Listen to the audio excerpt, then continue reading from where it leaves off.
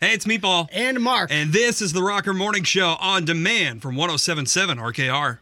This is the best of the Rocker Morning Show with Meatball and Mark. Roger with Mark and Meatball. Hey. Good morning, Rod. How are you? I'm fine. How are you? We're doing great, man. Thank you. Not too shabby. Founder of one of the original psychedelic rock bands, The Zombies. Please welcome to the Rocker Morning Show, Rod Argent. Thank you so much for spending time with us today, man. Oh, it's real pleasure being here with you. Thank you. Yeah, very welcome. So you've got some new music coming out. That's why we're talking to you. It's coming out the end of the month, and a couple singles out already. We're going to talk about that in just a minute. But Rod, your music has been somewhat of kind of a poster for the entire genre that continues today in psychedelic rock.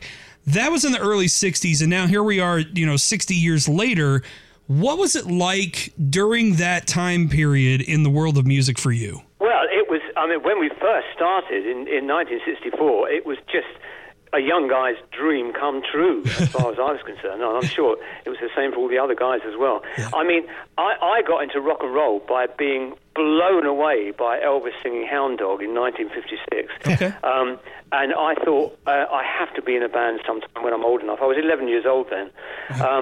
And I couldn't believe that just 8 years later, was it 8 years? No, it was more than that, wasn't it? But 8 years later, not only did I have a number one single with one of my songs in the US, with She's Not There, but much later on, I learned that Elvis had that on his jukebox.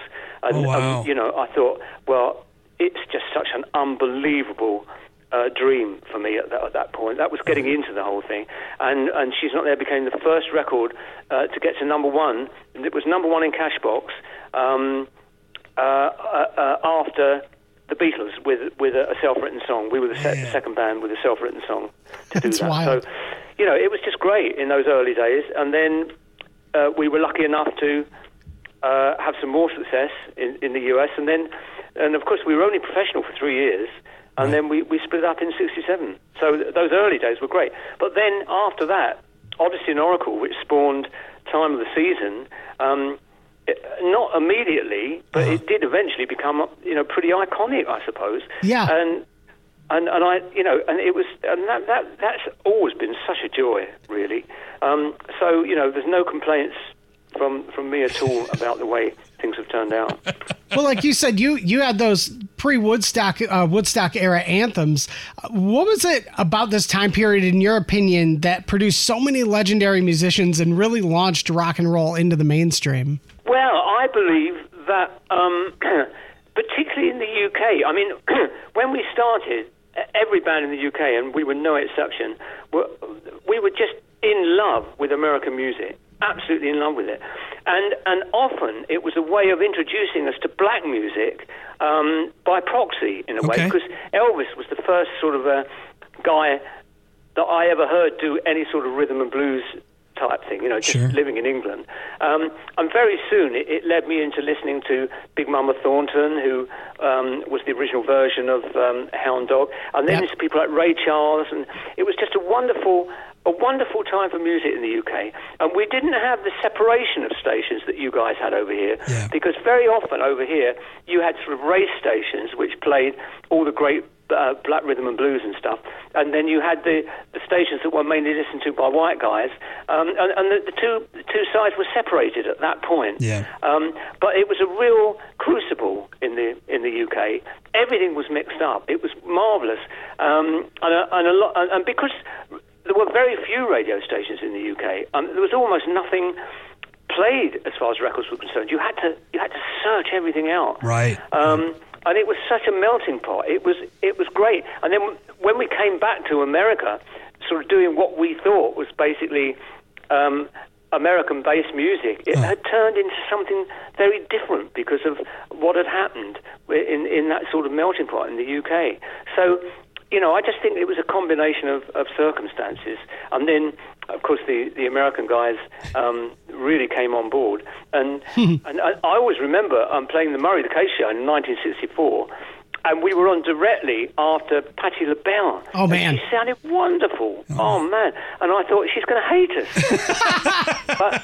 but we played, and she loved it. She absolutely loved it. She used to come into our dressing room every night and tell us stories about singing in the black churches, and I remember her saying specifically, there's one new kid on the block you have to check out, you know. Okay. Her name's Aretha Franklin. Oh, my gosh. And that was the first time I'd ever heard that name. And then she told us about Nina Simone, and we immediately went back and got all these records. Yeah. Right. Brilliant. Man.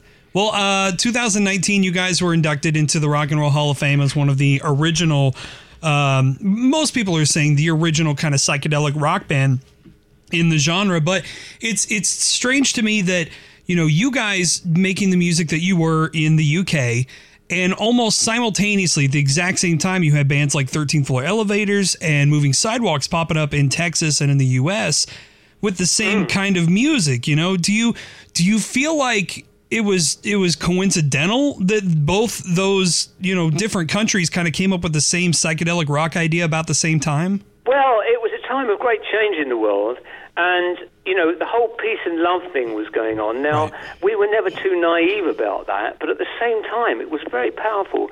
And I always believe it was the first time that TV ever showed some sort of realist footage about what was going on in Vietnam. Yeah. It wasn't as real as you see now, but it was the first time that any war had been represented in anything like a real form. Right. And it turned a whole generation against the idea of war and against the idea of why are we destroying our fellow men, etc. And it formed a very powerful backdrop on music, and we couldn't help but be affected by that as well. Although we could see the dangers of it all. Sure. And sadly, some of the most wonderful practitioners got their minds messed up, by exploring psychedelic drugs, etc. So it wasn't just all one way, but it was a time that you couldn't help but be affected by if you were in your early 20s, which we were. Right. Sure, absolutely. Well, there is some, and this is what I thought was interesting too, and really what I was looking forward to talking to you. There is some controversy that some people might not be privy to, and that's the fake zombies. There was a few bands posing as the zombies. One of them made up from guys from ZZ Top. But then there was another somewhat imposter zombies band here in Michigan.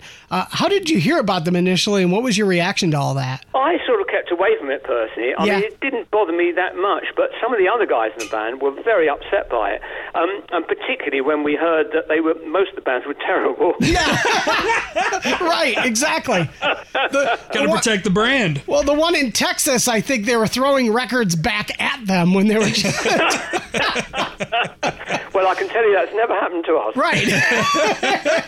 It was extraordinary. And I've got some, I'd take all day telling the stories, but there was one story where that we heard about where this guy went along to a fake zombies gig who were pretending to be the real zombies. It was a big audience, and they were terrible. And he went backstage afterwards and said, "You're not the zombies." And they said, "Oh, yes, we are." And the manager pointed. He said, "There's Hugh Grundy there." He said, "You're not Hugh Grundy. Hugh Grundy's a drummer, and you're the bass player."